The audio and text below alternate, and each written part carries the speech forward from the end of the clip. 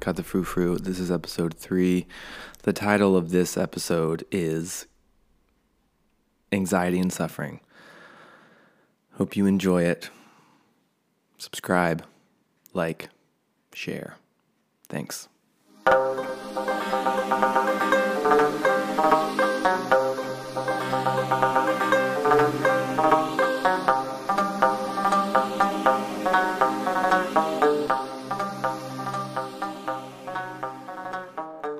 That which is.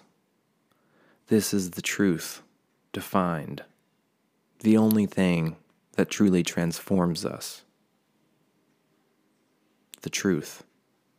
That which is. Many aspects of the truth cannot be understood with logic or even what we define as intelligence. However, it is safe to say that many of us come into contact with these aspects of truth intuitively over the course of living our life. Sadly, the reality of these unimaginable truths are so contrary to our logically defined intellect that as intuitively as we might know, we still spend our life attempting to disprove these knowings. We all live our lives according to what we believe is moral, correct, and just. This very aspect of how we think about things is limited to a world of good and evil. Society takes these same beliefs and places the virtuous ones on billboards for everyone to see, throwing the bad parts, the dark parts of human nature into some corner, into some cage of a world made of our own denial. We all desire to live a life free of anxiety and suffering. However, it's tricky because, on one hand, to live a life based around a lie can only lead to a life of anxiety and suffering. This lie stemming from this misperception that good is somehow separable from evil, that one can exist or be defined without the other. And on the other hand, to live a life forcing ourselves towards one truth while avoiding another aspect of that same truth will also result in a life of anxiety and suffering. Because of this, the only way to arrive at freedom is to understand the whole truth, which leads us back to square one. Anything that we can process with our mind is not the full truth, because the very thing that keeps us from experiencing the whole truth is the mind. In other words, as long as we are there, we are not able to connect with the whole divine truth. Breathwork, deep intensive meditation retreats, and shamanic ceremonies are popular methods for pulling back the veil and catching glimpses of a more whole truth, because these sorts of things are geared towards getting the mind out of the way. Anything can work to do this as long as it slowly wears down our mental processing. Fasting, sleep deprivation, running for days on end without sleeping, that'll do it. However, the amount of magical phenomena that our mind throws at us all leads to distracting us from staying fully present, distracting us from fully letting go. No matter the modality, no matter the situation, right when we are getting close to a full release of control, right when we are about to surrender mentally, as soon as our mental process is about to allow us to see beyond it, some sort of sensation or vision or symptom always crops up. This is where I personally see so many people and their modalities falling short, and I'll explain why. In simple terms, don't climb the signpost is something we can understand intellectually, meaning that when something crops up in breathwork or meditation or in a shamanic ceremony, to not become attached to it, let it go, remain focused on the technique is standard protocol.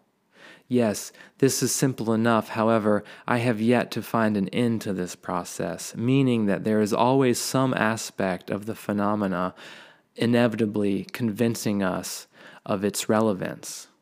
We cannot help but ultimately make meaning of it, which is absolutely fine. I do it. Other people do it. And again, to be clear, I'm not saying there is anything wrong with this, because this is just part of the process. However, there comes a time when this game of feeling special or thinking that our experiences or realizations are special becomes so tiresome that a new phase begins. I believe this new phase begins when our body-mind system is ready. There is a certain level of suffering, of reckoning with our pain that is required as well. Otherwise, we remain happily engrossed in our fantasy life that is oh so special. Our ability to remain a witness when energy and sensations become so intense is something that has to be cultivated, and our ability to remain focused and to observe the truth that is underneath our mental fabrication of it is no small task. This is why the physical body must be conditioned. We need the proper structure on a physical level of bones and ligaments to house the flow of energy that we are opening up to, and we need a robust electrical or endocrine system if we are to not blow a fuse. So like I said before, anything that the mind can grab, process, interpret is not what we are looking for. In fact, that's the whole thing right there. We are looking for something, but this something, in order to find it, we have to let go of our process of looking. We have to do something to focus our mind and then just wait. In the words of a favorite meditation teacher of mine, Sudhir, says, "To be struck by lightning is a very rare accident, and meditation makes you accident prone." Here he's equating a moment of rapture, a moment of seeing the whole truth, as being as about as likely as getting struck by lightning. These sorts of mental apparitions or phenomena are what most people unconsciously are seeking, because deep down they do not want the whole truth, because the whole truth would mean that they can no longer be who they claim to be. It means such a falling away of self that ultimately nothing is more terrifying, and thus also nothing is more liberating. To be perfectly clear, I am not in any way speaking poorly of any modality, nor am I questioning the sincerity of people's desire to wake up. I am, however, simply cutting the frou-frou off of what I see to be a very frou-frou-ridden topic. For me, none of these methods are magical or even that interesting at this point. I got into them originally because I was suffering and wanted peace. I no longer suffer in the unnecessary ways I once did. However, I still suffer in the ways we all suffer, that being as a byproduct of thinking. My feeling is that as long as we think, we suffer. And this is just the nature of things. The more we try and change it, the more we suffer. As I've said before, the mind's job is to pick up possible threats, as well as doing whatever it needs to do in order to ensure its survival. Notice how I said its survival and not our survival. It's our tool to use for our own benefit, however, it's insidious by nature. It is at the root of good versus bad. Like I said at the beginning of this, to distinguish between good and bad is a trick of the mind, a misperception in and of itself that leads to only more separation and blindness. All of these special experiences we have that may feel like we saw or felt the true nature of things are not what our mind makes them out to be. Because when we experience the full truth, it is unmistakably so. It will change you, and you will know the futility of attempting to prescribe words to the experience. Thus it humbles us, terrifies us, and breaks us open to a whole new way of experiencing. That's not to say that we don't ultimately go back to our old ways. However, it's the inception of an inkling that the whole truth begins to slowly reveal itself through. The chances of us having this type of encounter with the whole truth are not only slim because of the percentage of people who get struck by lightning being more likely than those of someone having a moment of enlightenment, but on top of that, It's in our design to reject, avoid, and protect ourselves from such an encounter. It is in the mind's design to avoid the whole truth at all cost, because such an encounter with the whole truth is truly the beginning of the end for our mentally contrived fairy tale. Once a thought is planted that perhaps life and self as we previously knew it are in fact just a tiny sliver of reality, well, it doesn't make things easier. On one hand it does, and on the other hand it does not. For me, existential depression is both alleviated as well as increased the closer I come. The closer I come to the feeling in me that I have learned and allowed to be the mentally untouchable place, that place inside of myself that I trust more than anything. It's no man's land down there, or maybe it's up there. It's something so beyond that it's also within. What good is it even, this untouchable feeling inside of myself?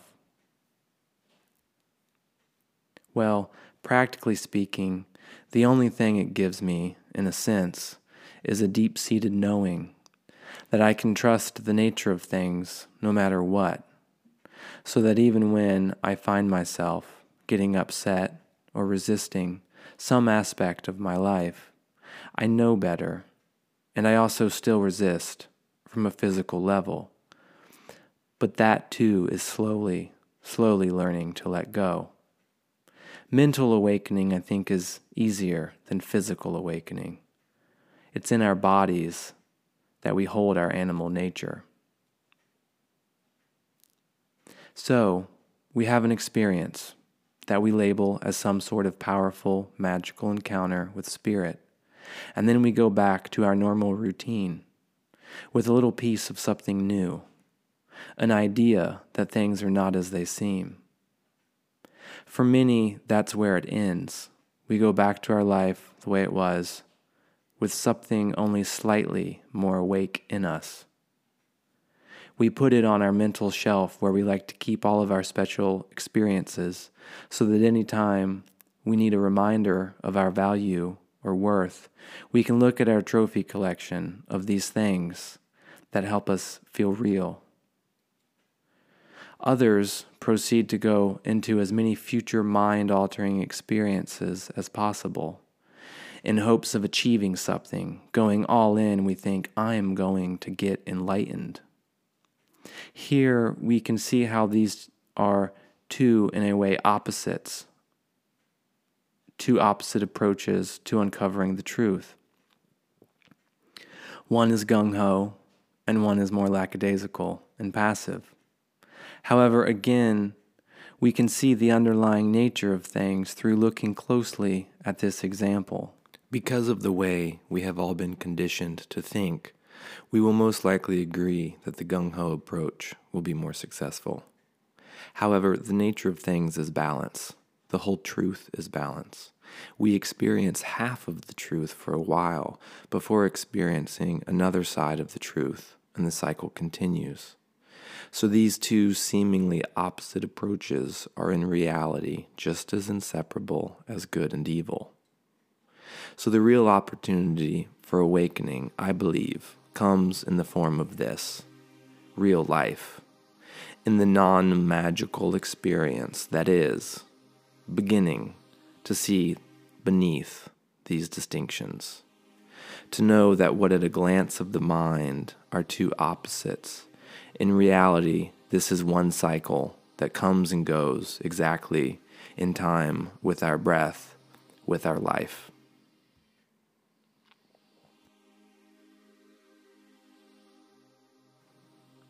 This concludes episode 3 of Cut the Frou Frou.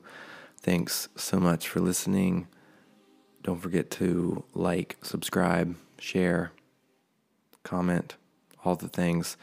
Follow me on Instagram at dr.rainwater. I will be posting this week probably to announce the launch of my website, which is exciting. Been working on that for a while. So, yeah, stay tuned for that. you'll be able to sign up for my mailing list through the website, and so many more things to come. See you next time.